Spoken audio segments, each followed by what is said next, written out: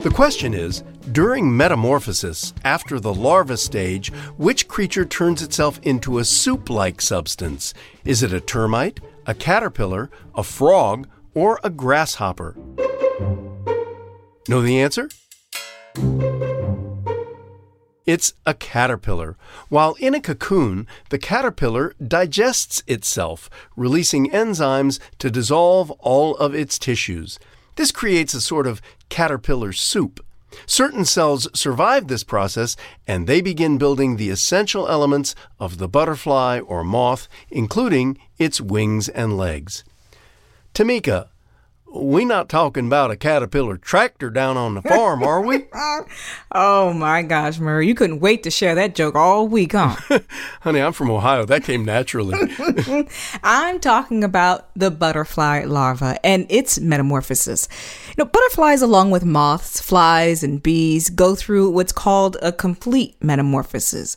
And during the 4 stages of this process, it starts with the egg, which is very tiny and laid by the female butterfly from spring to fall. Then there's the larva, which is the fat little caterpillar whose job it is to eat tons and will grow about 100 times its size.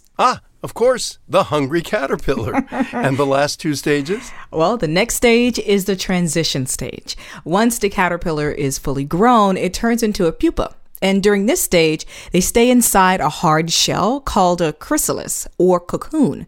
This is when their mouth, stomach, and eyes transform, and the antennas and wings grow. This process can last from 5 to 21 days, and when it's complete, a butterfly emerges. A beautiful process to witness. We'll post a video of it from the Smithsonian. Once the butterfly emerges, where does it go, and how long do they live?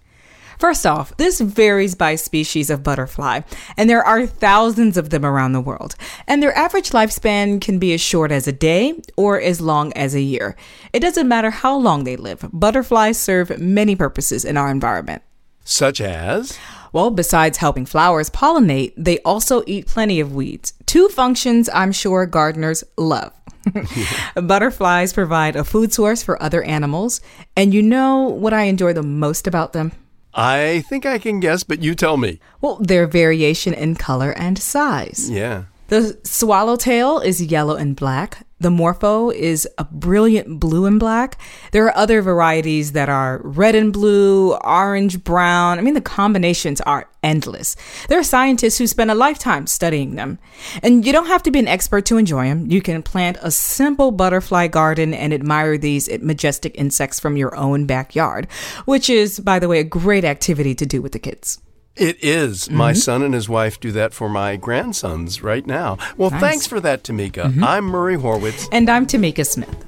We're Ask QOTD on Twitter and Facebook, or subscribe to us on our website, askqotd.com. You can also download our mobile app. Just search for Question of the Day in the App Store. Come back tomorrow and ask your smart speaker, what's the question of the day? Learn something new every day.